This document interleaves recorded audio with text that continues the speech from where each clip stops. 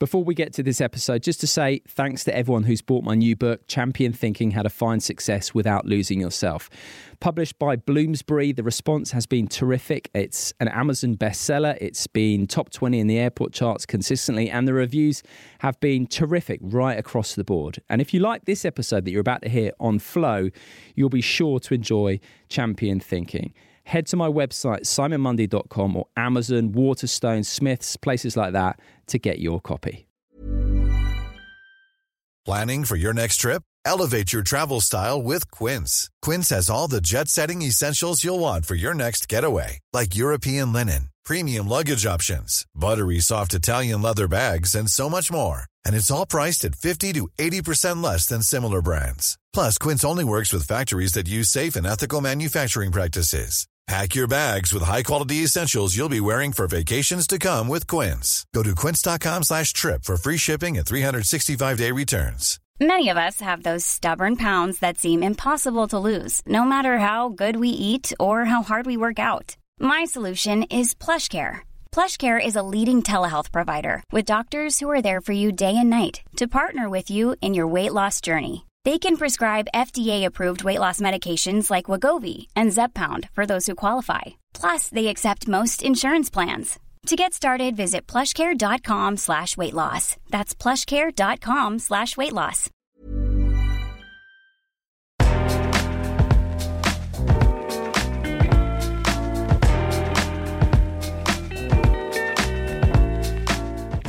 Hello and welcome to the Life Lessons podcast with me, Simon Mundy. This podcast has a simple mission: to have discussions that reveal something important about life and how best to live it. My guests range from the biggest sporting names on the planet through to neuroscientists, philosophers, psychologists, and world-renowned thinkers.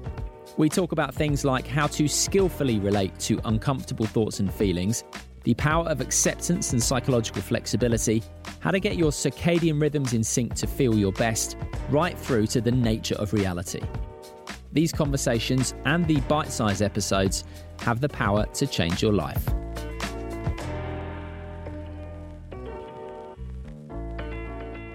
In this episode, I'm re-releasing a conversation I had in 2021, in which I explored what the experience of flow in sport can reveal about the nature of reality. Now, one theme that's arisen time and again with the sports people I've spoken to over the last few years is the experience of flow, when we lose ourselves in whatever it is we're doing. But what is that me that seems to disappear? Now, that's a big question, and here to help address it is Rupert Spira, a philosopher interested in the nature of reality, the nature of consciousness, and what's known as non-duality. Now, nothing is more obvious and undeniable than the fact that we exist and that we're conscious. Now, in this case, when I say conscious, what I mean is aware. For example, even when we're asleep, we are still aware of our dreams. And right now, you're aware of the sound of my voice. You're aware of what you can see, what you can feel. Awareness is the underlying thread that links all experience.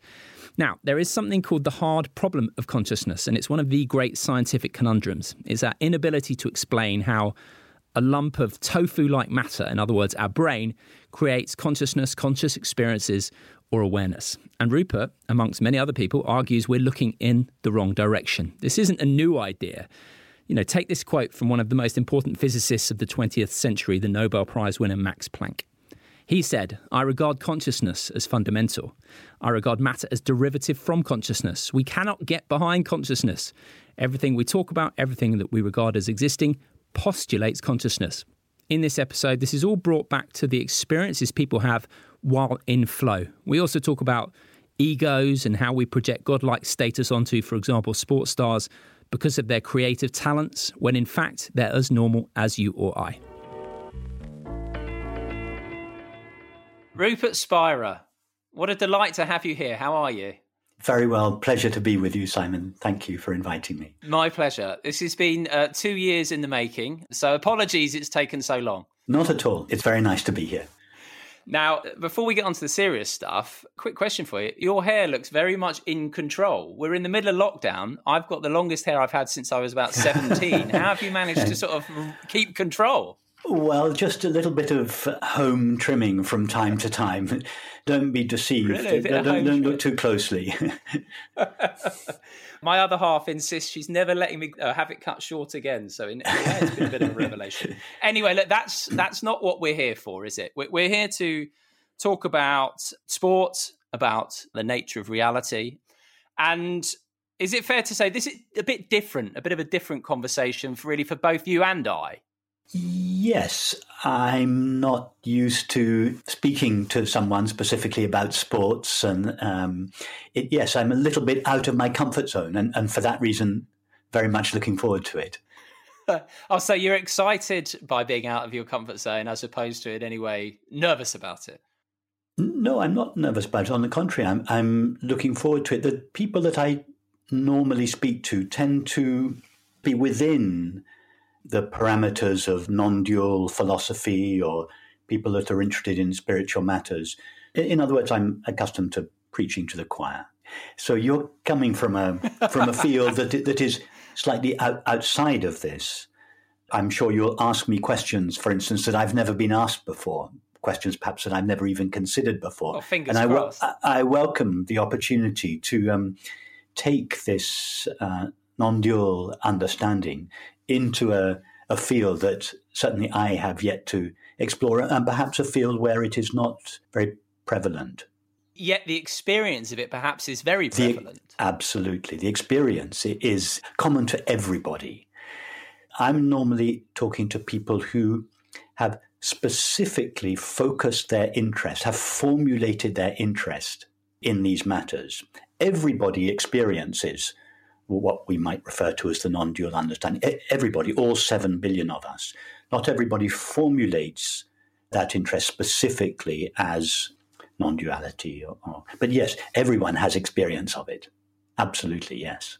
And I have to say, I'm glad that I am speaking to you now at this stage of Don't Tell Me the Score, if you like, because I've, over the course of the last couple of years, had an opportunity to speak to people, the best of the best, the real elites. I'm talking World Cup winners, all-time greats in various sports, who've been able to explain and share moments where they have experienced it, really that which we're going to talk about in time. So yes. I'm glad that we are talking now rather than then, because there are some concrete examples that we can pull on. Good. Right. So you mentioned philosophy. When you're filling out, I don't know, something to do with tax or something like that, how do you describe what you do? You're a teacher, you have lots of videos, people come to your workshops, but to the layman, what would you describe your job as? I always try to avoid having to put a label on myself because any label doesn't quite fit. So I tend to tailor the label to the circumstance.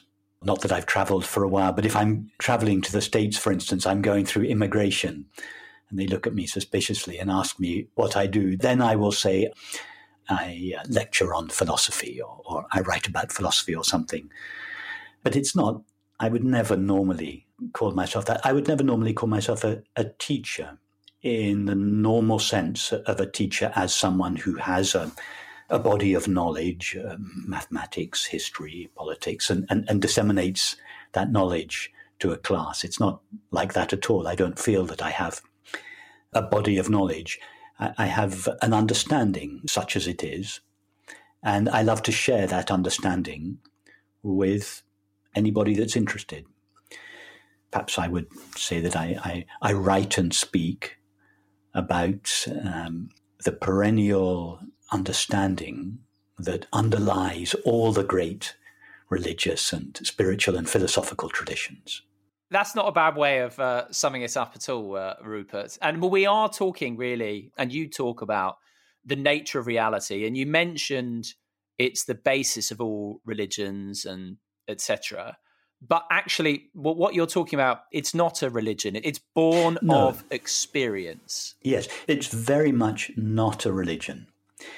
Although I would suggest that it is the essential understanding from which all the great religious, spiritual and philosophical traditions arose. Of course, each tradition packaged this universal understanding in the local language and customs of the time, giving rise to a wide variety of religions, spiritual traditions, etc. But if you take away the packaging, the local temporal form in which the understanding was packaged, you can distill all the great traditions into a single, simple understanding.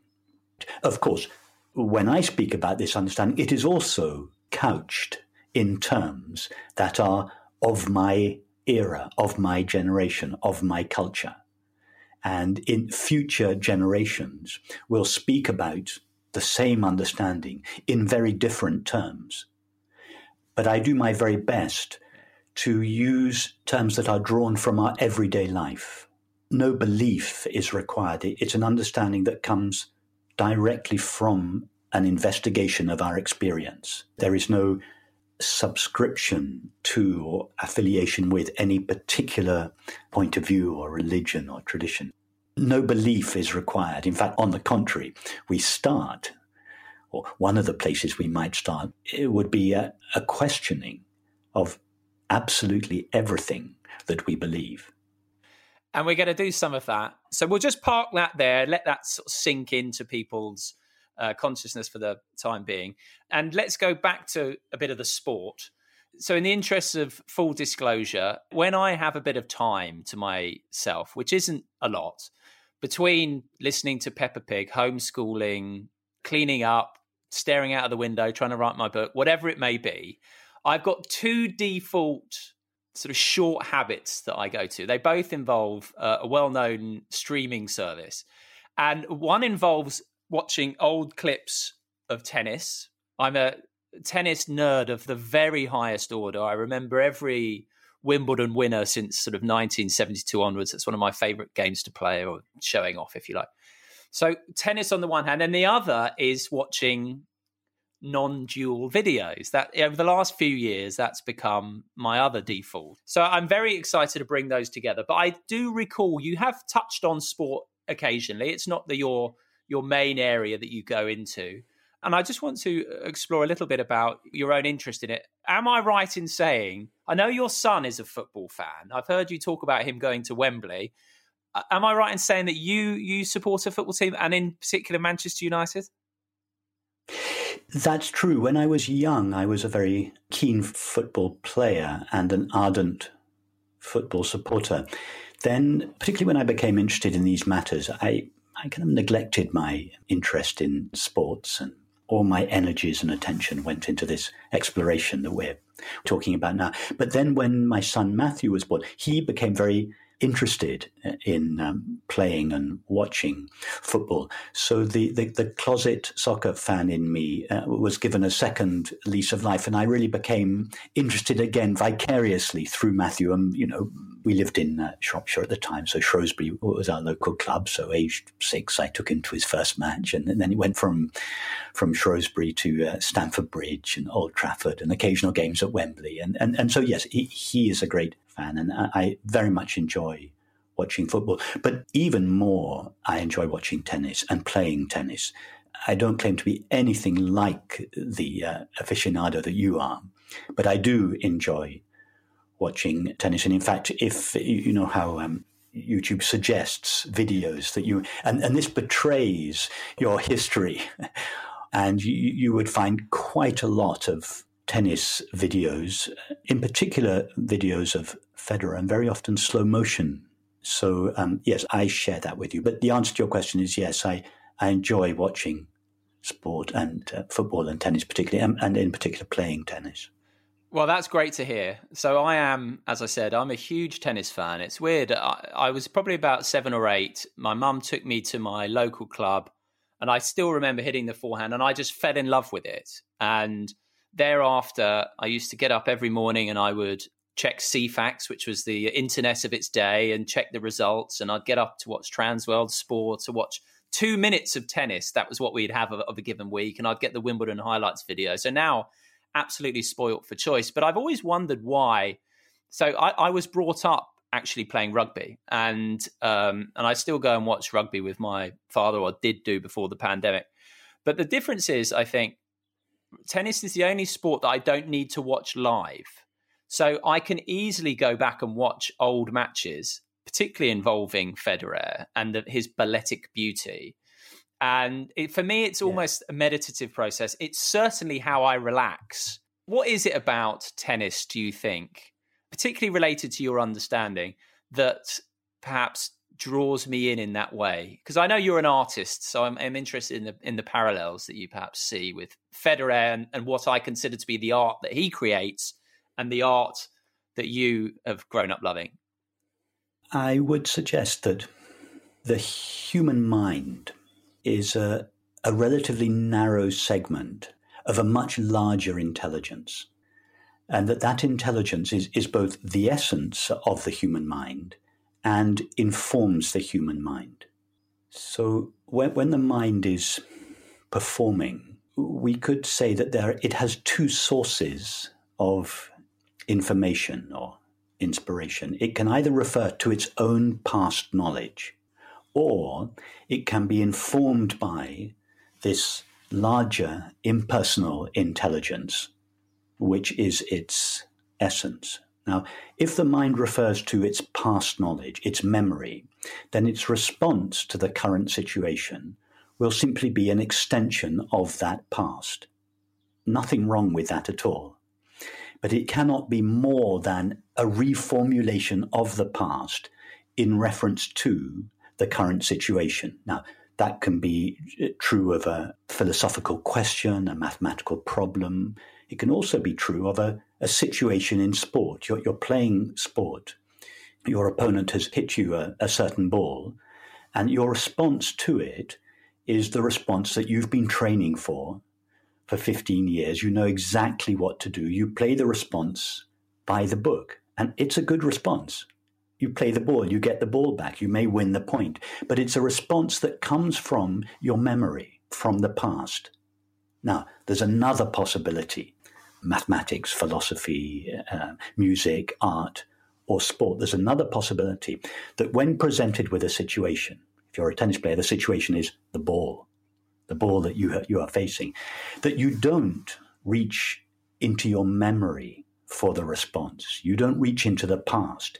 Your mind goes silent. It goes quiet. It doesn't search in its memory bank for the correct shot. It goes quiet. And in doing so, it opens itself to this larger impersonal intelligence from which a new response may come.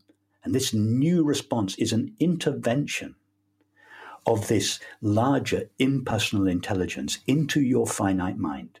In relation to a tennis player, it translates into the shot they play. It becomes inspired. It is not simply an extension of the past. Now, that is what makes a truly great artist or great sports person. Someone whose mind is not simply reformulating the past in response to the present circumstance. It's someone whose mind is open to this larger dimension. And these are the inspired players, the inspired artists, the inspired mathematicians. These are people whose minds bring into our experience knowledge from a different dimension. And the reason we love to watch these people, and this can be expressed by a mathematical discovery or a new idea in philosophy, but it can also be expressed physically in response to a shot. And the physical action of one who is informed by this larger intelligence conveys that intelligence experientially. So when we're watching Federer, we're not thinking about any of these matters. I'm just analyzing it and formulating. But we feel almost in our own body the inspiration from which it came. In other words, people like this, they are artists that give ordinary mortals, ordinary people. I'm not suggesting that they are not ordinary mortals. They are. They're just inspired artists. But they are, for most of us who are not inspired artists, they give us access to this dimension in ourself. And that is what everybody ultimately longs for. Not everybody has knows their way, knows how to find that access to that intelligence in themselves, not least because we have been trained by our culture just to refer to our past knowledge. That's basically what you get when you go to school and university. You have to study lots of past knowledge and assimilate it all and then reformulate it all in response to a question. So we have a very narrow view of education and the use of the mind. But everybody really longs for is not simply a repetition of the past. Everybody longs to break through the limitations of their mind and have access to this larger intelligence. And great artists, great thinkers, great sports players give us access to that dimension. I'm interested then, at the risk of upsetting, let's say, some Djokovic, Nadal, whoever else fans.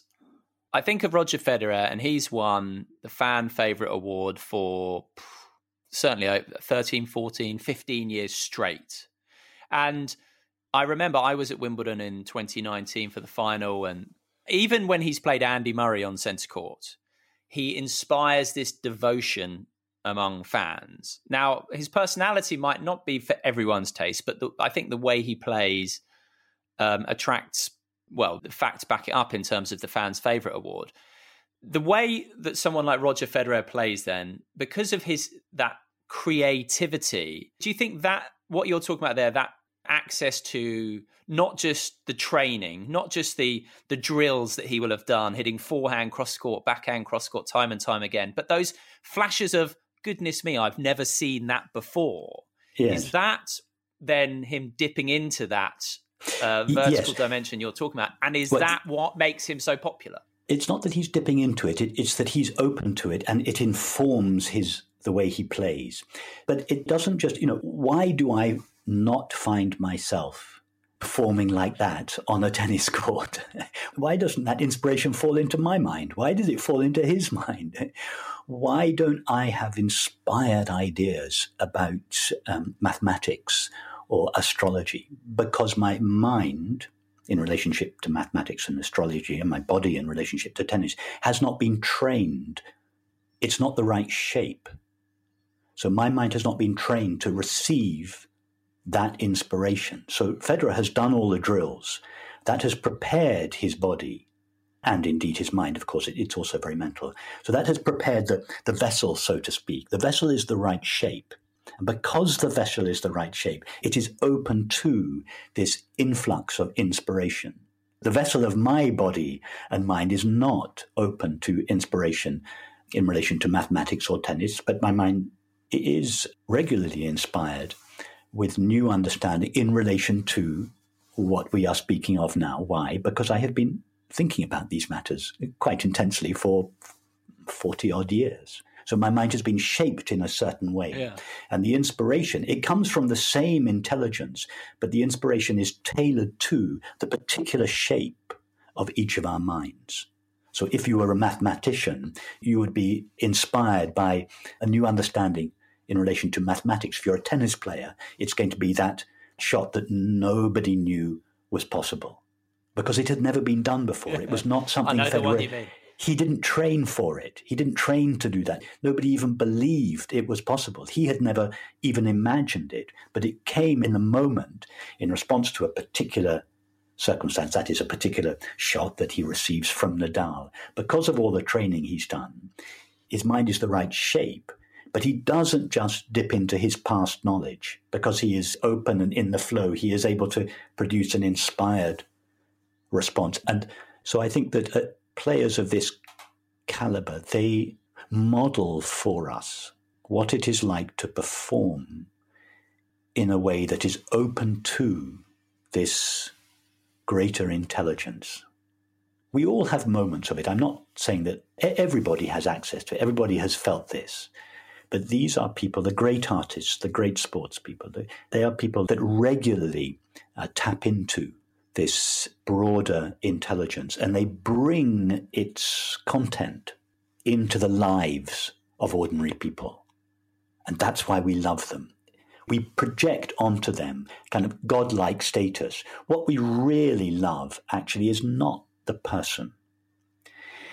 It's not even the ideas or the game that they bring. It is that they give us access to this dimension in ourselves. They facilitate our getting in touch with this dimension of our own being. That's what we love. And we project that love onto the person.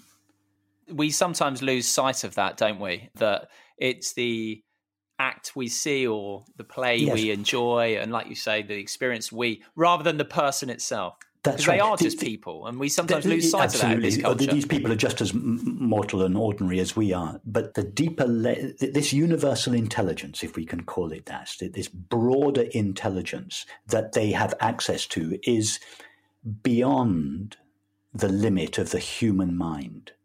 So they seem to have access to some non-human realm. In fact, it's not non-human. It lies in the very depths of each of our minds.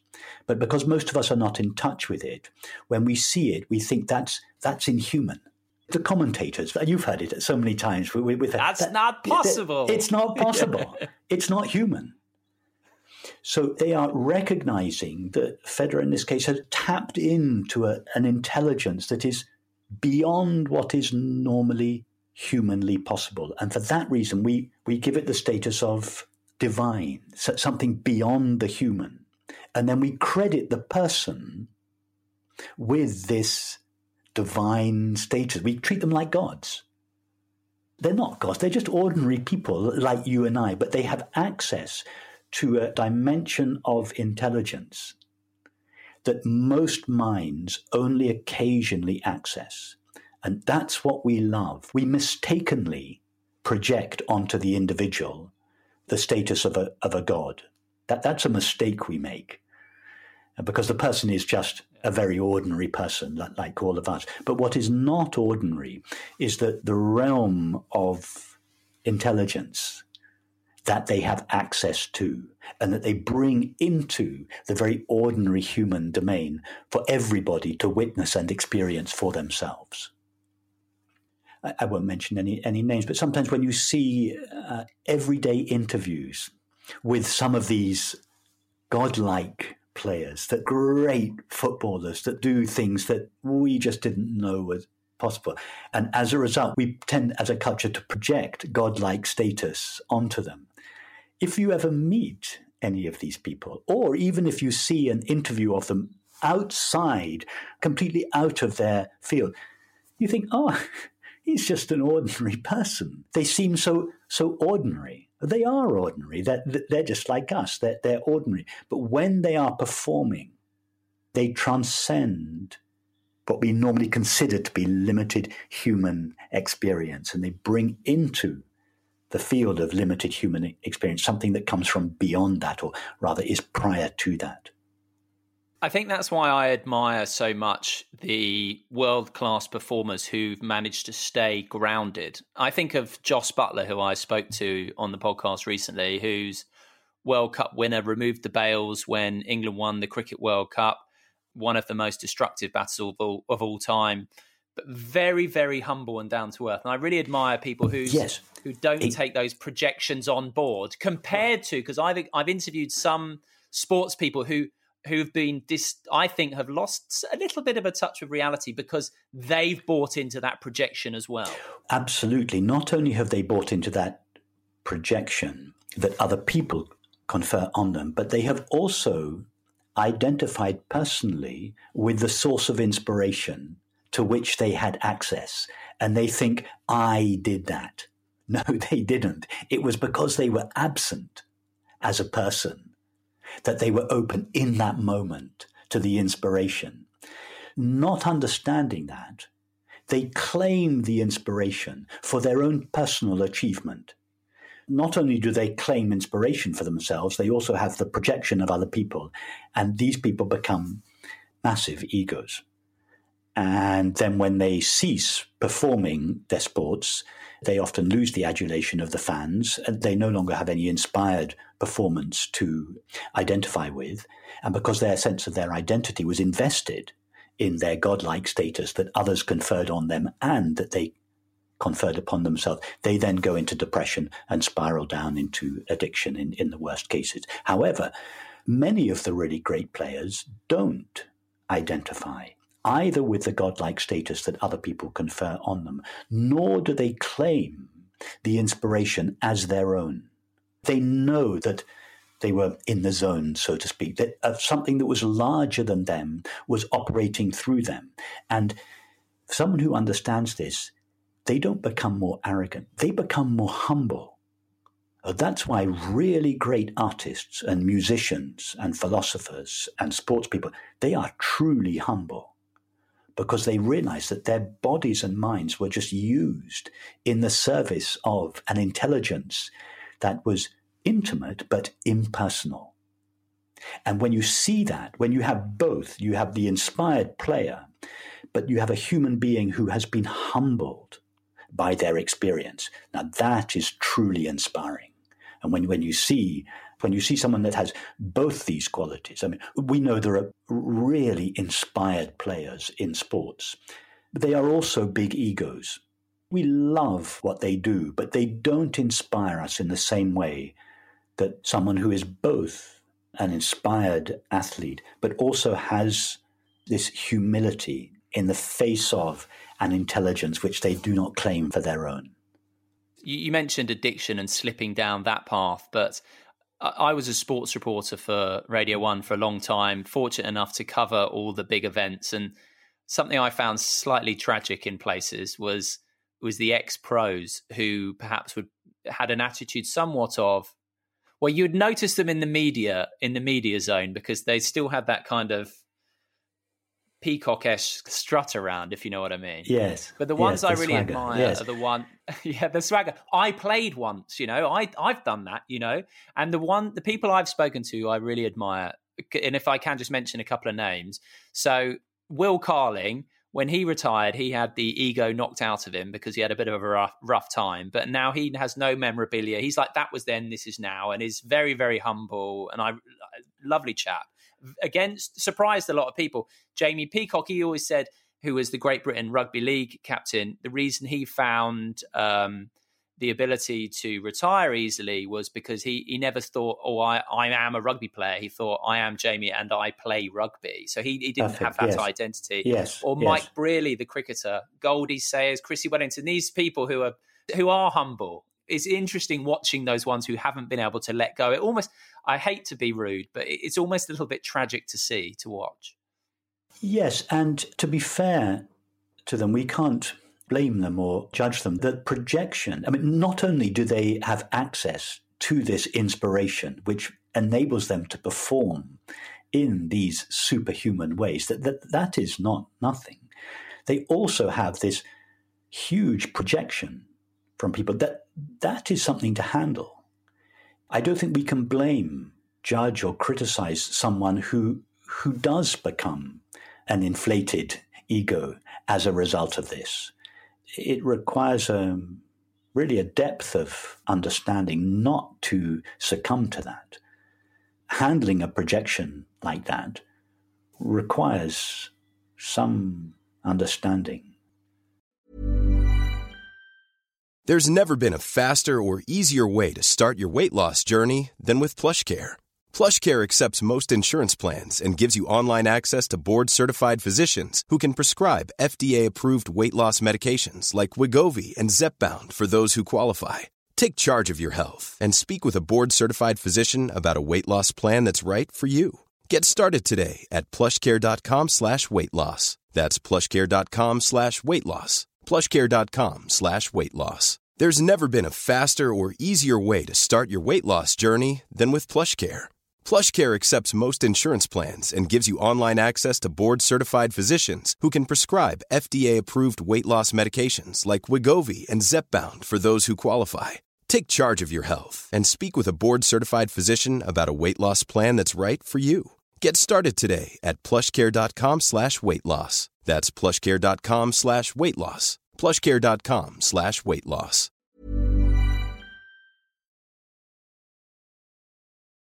Before we move on, Rupert, just very quickly, because I do just want to draw parallels, and a very quick one on this.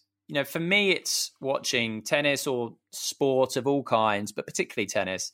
For you, I know you talk about pieces of art that really move you, and for my wife to be when she sits down to play the piano, when my best friend, when he listens to house music. It comes in many forms, but it's all the same stuff.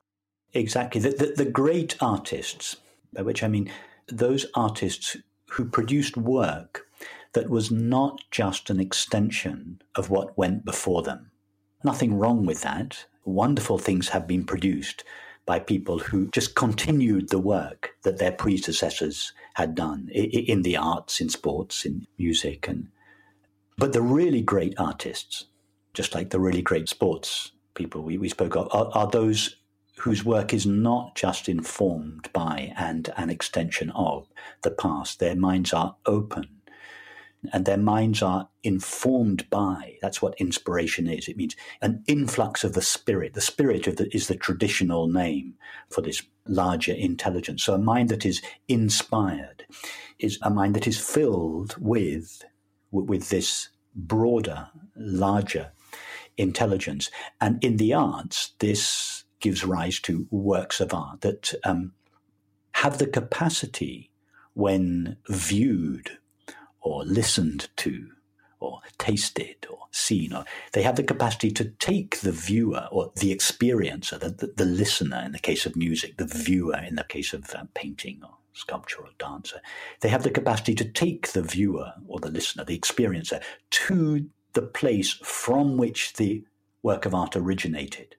So the work of art becomes a kind of portal that gives us access to that larger intelligence from which the work of art proceeded or emanated in the first place. And this is why we have art in our culture. I mean, it's why we love art. It's not just a bourgeois luxury. It is one of the portals that connects us to the very essence of what it means to be a human being. Okay, right. We haven't directly explored some of the things I'm keen to. So now's a good time as ever to dive in. And I think a good place to start is flow. This idea of flow. And like I said at the start, I'm pleased we didn't speak 2 years ago because I now have direct or anecdotal evidence from the world's top sporting performers of experiences of flow. So if I give a few examples, and people can go back and check this out for themselves in the Don't Turn With the Score back catalogue. So we have, for example, Johnny Wilkinson. When he kicked the winning drop goal in 2003 to give England the World Cup, a beautiful moment in many people's memories, he said that, and I'm quoting from memory, so it won't be completely accurate, but he had an experience of it wasn't me kicking it, it was a knowing of it. Then we move on to Frankie Dettori. On that day when he rode the Magnificent Seven, the last ride that day was on a horse who was meant to be a complete dud, a complete outsider. And Frankie told me that he didn't put any pressure on himself. And I actually listened back to it this morning. I won't do the Italian accent, but he said something like, it was like I was there, but it was like I wasn't there. And then Damon Hill once, when he was driving at Suzuki with Michael Schumacher bearing down on him. And this wasn't long actually after Ayrton Senna had died. And he said, Ayrton, if you're up there, help me out here. And then he said he, at that point, experienced this moment of it was like I wasn't driving. And then actually, if you listen to what he says, actually, it probably was me, But he had that experience as well. Right. And then I had a fascinating conversation with Goldie Sayers, who's a bit of a go-to for me with podcast chats. She's been on a couple of times, and I'm thinking of getting her on again to talk specifically about this, because we had this really interesting chat about flow. And she talked about when at the 2008 Olympics, and she did a throw, and it was like she was observing everything happening in her body in slow motion.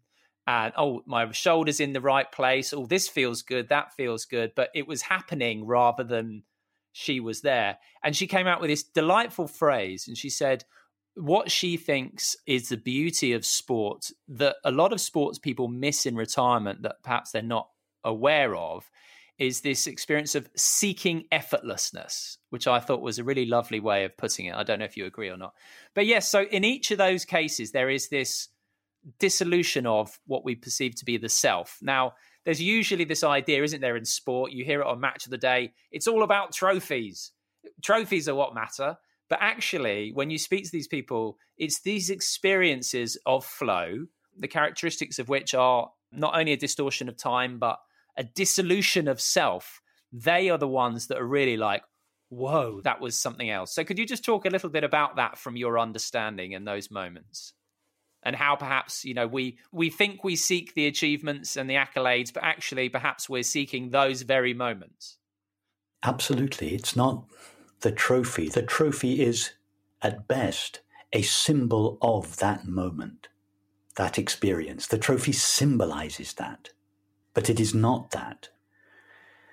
The trophy by itself, if you melted it down, it's not worth much. Do you spend your whole life training intensely? You give up everything for 20, 30 years of your life for a handful of silver that's worth $1,000 or something. Is that what people are after? Of course it is not. What they are after is not even the experience of flow itself, but the loss of the sense of being a separate self that is entailed in the experience of flow. That is what people long for, to lose their sense of being a separate self. Now, why do people long for that? Because the separate self is an illusion, albeit a very powerful one that dominates the thoughts and feelings and the subsequent activities and relationships of almost all people. Because we have been conditioned to believe and feel in ourselves as separate selves. This feeling of separation puts a restriction, a limitation on us. And everything the separate self does, is ultimately motivated to shake off the shackle of separation, the felt sense of separation. Why? Because everybody, all 7 billion of us, has a sense that what they essentially are is not separate, temporary, finite, limited. That's why we love freedom. We love freedom because everybody knows that what they are inside is ultimately free. It's why we resist anything that curtails our freedom. So what everybody is really seeking is to be divested of the sense of separation. And in the flow, one is acting, but one is not acting as a separate self. One is simply participating in the universal flow. The trophy is simply a symbol of that experience. Because after all, we call the universe a universe. We don't refer to a multiverse. We call it a universe. It is one thing. The universe is one thing. Whatever its ultimate nature or reality is, it is one. That's what the word universe means. We all know this. There is one universe. Now, the separate self, it's not an entity. There is no real separate self. But the separate self that most people believe and feel themselves to be is a belief whereby we separate ourselves out from the universe and believe, and more importantly, feel that we are a discrete, independently existing entity. So with this belief, the universe is divided into self and other, me and you, mind and matter, ultimately. But this is an illusion. This belief in self and other is a belief that is superimposed onto the reality, which is one, which is a universe, a single being. It appears as many things, but its essence is one, single. And we all know this. We all intuitively know this. And any sense of separation from the whole, it has two consequences: unhappiness on the inside and conflict on the outside. These are the two inevitable consequences in the belief in separation.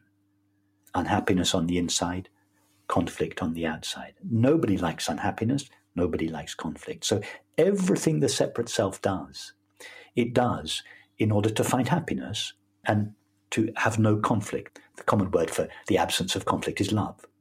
So everything the separate self does is a search for happiness on the inside and love on the outside. In other words, what the separate self is really seeking is to restore its experience to reality. It's what the filmmaker Pasolini said. He said, I want my films to restore to reality its original sacred significance.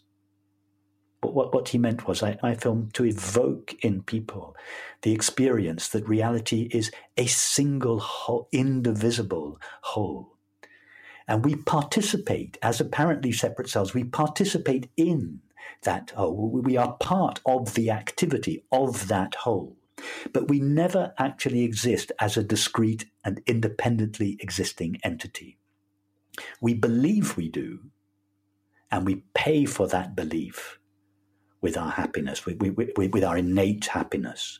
We forego our innate happiness when we believe ourselves to be temporary, finite, and separate. And that is the experience that everybody, the great mathematicians, the philosophers, the artists, the sports players, but also the ordinary people, everybody, all 7 billion people are longing.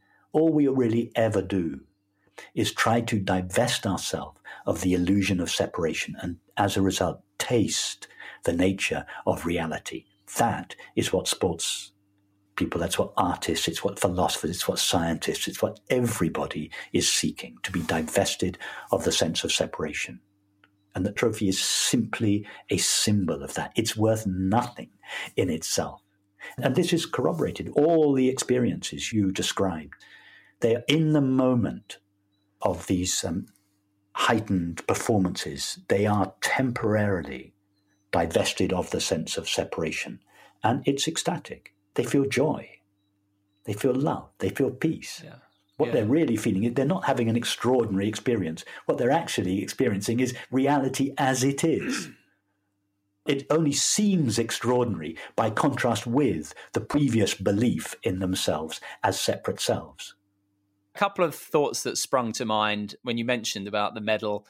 Goldie Sayers got her medal 11 years after the 2008 games because basically the person who got silver in 2008 turned out to have failed a drugs test. So she was awarded this medal 11 years late. And then when we spoke, she found it quite amusing that she now has it hanging on a silver stag's head on her wall above a new recycling bin. And she says she finds it amusing how strangely unattached to this medal is.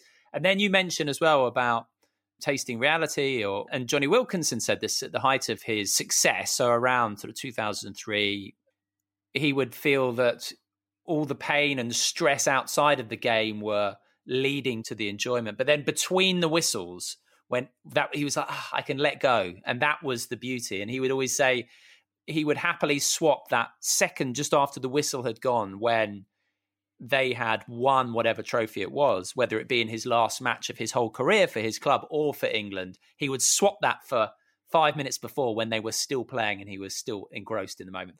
You mentioned the separate self. Okay. Now, some people are going to be thinking, what on earth are you on about? I don't mean to be rude, but that it's going to be new to some people. So I've got two questions, really. First of all, as I understand it, and do correct me, it's us getting muddled up in objective reality. So thoughts, feelings, perceptions, sensations, etc., etc. But yes, if we could just run through a quick, self-inquiry from the point of view of the old netty, not this, not that. So people could perhaps understand a little bit more what you mean when you say that the separate self or the illusion of the separate self. If you could just run us through that, that would be great. We all feel that we have been the same person throughout our lives. You feel that I am Simon now. You feel that I was Simon 5 minutes ago. I was Simon 5 days ago. I was Simon 5 years ago. I was Simon when I was a 5-year-old boy. You feel that there has been a continuity of your identity that has run through your life. And that continuity it's the continuity of who you really are. It is yourself that has continued. So what has continued in your life? what is it in your experience that accounts for this conviction that you have? My identity is continuous. Is it your thoughts? Thoughts are obviously not continuous. You can think one thing one day, you can think the opposite the next day. So your thoughts obviously don't constitute your essential identity. They are something that appear to you. They are superfluous. It's like a shirt that you put on. Your thoughts are not essential to you. There are times when you're not thinking at all, but when you're not thinking, you, whatever you essentially are, remains in the absence of thought. Yeah? Same is true of your sensations. You have your hand on your face at the moment. That's a sensation, yes? Take your hand away. Yes. That sensation goes. Yeah? The sensation's vanished. Did you vanish? No. You, whatever you essentially are, has remained. That is true of every sensation you have ever had. So the sensations through which we experience the body cannot be part of our essential identity. They are added to us and removed from us like a sweater. The same is true of your feelings. The same is true of your perceptions of the world. The same is true of your relationships. The same is true of your activities. All of these, none of them are permanent. They all come and go. They are intermittent. So your conviction that you are always the same self cannot be derived from any of the changing elements of experience. So what does it come from? What is it that accounts for your absolute certainty? I am always present. I'm always myself. You want me to answer this, right? Yes. That which is aware of it. Exactly. There is one element of your experience that doesn't come and go, namely your being, or we could say the fact of being aware. So everything that we are aware of is temporary. It comes and goes. Thoughts, images, feelings, activities, relationships, sensations, all of these are temporary. They are what we are aware of. But there's one element of experience, the fact of being aware, consciousness, that remains consistently present throughout all changing experience. So I would suggest that awareness or consciousness, or I use the words synonymously, is our essential identity. Now, if you now imagine, we're not asking anyone to believe it, just consider it as a possibility. If we were to remove from awareness everything that can be removed from awareness, what can we say about awareness itself? To give you a visual analogy, it's like saying, remove everything from the room in which you are sitting that is not essential to the room. So take out the lamp, take out the chair, take out the radiator, take out the picture, take out the table, take out the computer, take out everything. To even remove the walls, they have not always been there. Take out everything, remove everything that can be removed. What is the nature of the space that remains? Now, we do the same thing. Just space. Just space. And let's do it with space first. Okay, we've removed everything. What can we say about that space? It is present. What else? It doesn't have, there's no resistance in it. It has no objective qualities. It has no objective qualities and therefore no limitations. Now, do exactly the same thing with the space of awareness within which our experience arises. Remove our thoughts. It's just a thought experiment. Just imagine we remove everything from awareness that can be removed from it. Thoughts, images, feelings, sensations, perceptions. What remains? Just the fact of being aware or awareness itself. Now, what is its nature?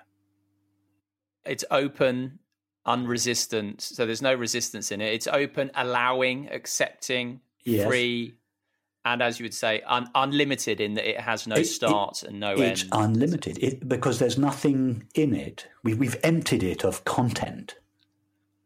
The content of experience has been removed. So there's no form. There's nothing objective in it, like the empty space of your room after everything is.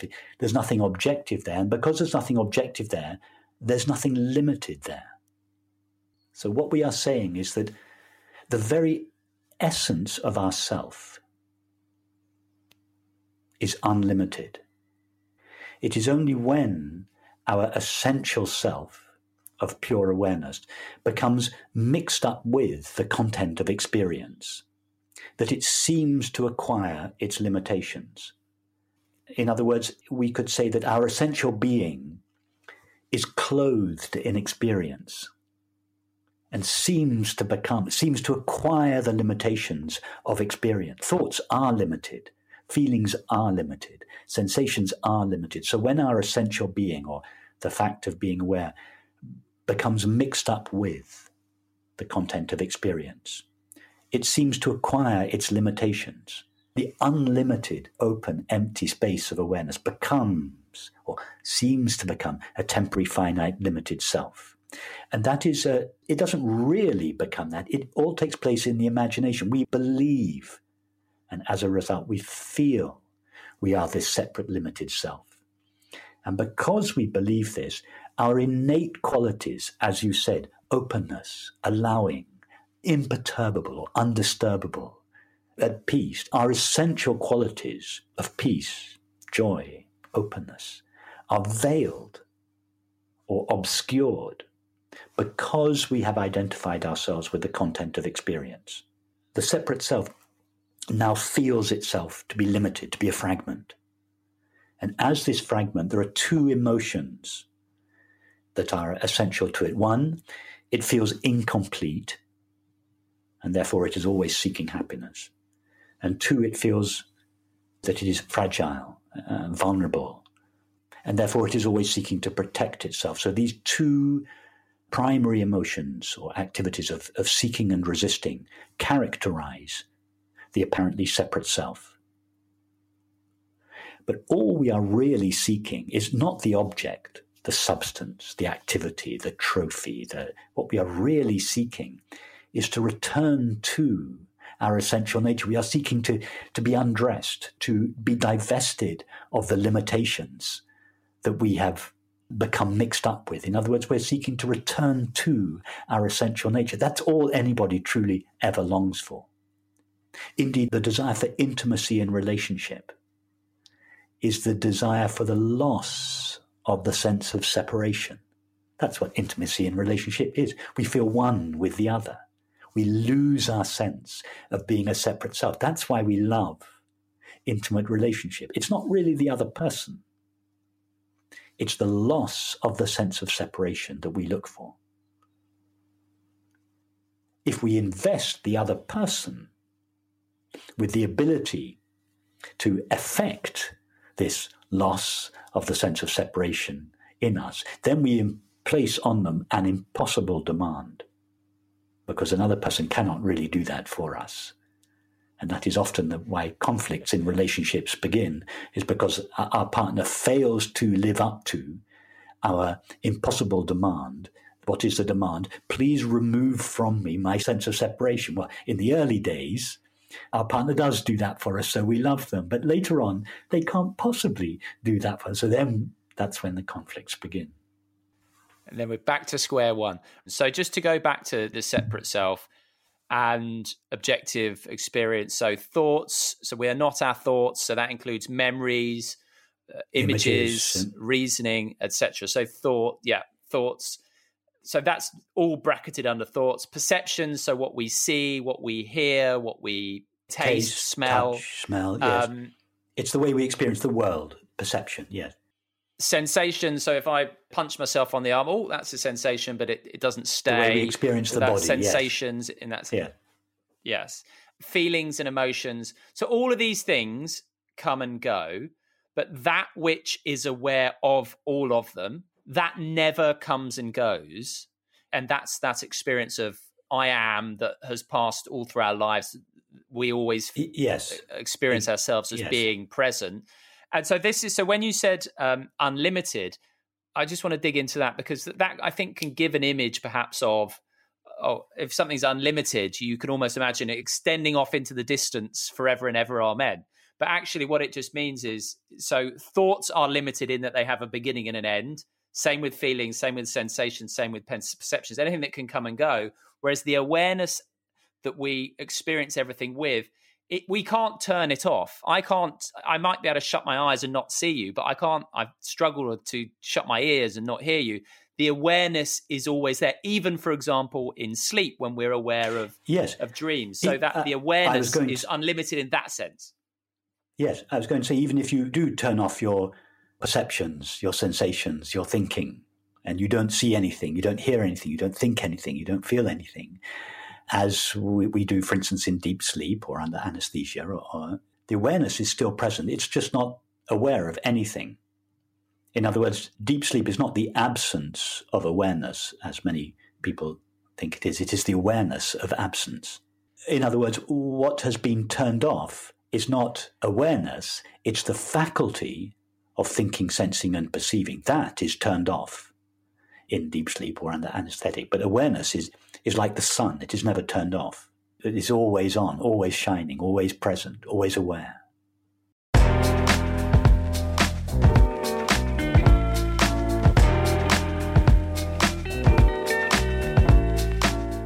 Thank you for listening to this episode of the Life Lessons podcast with Rupert Spira.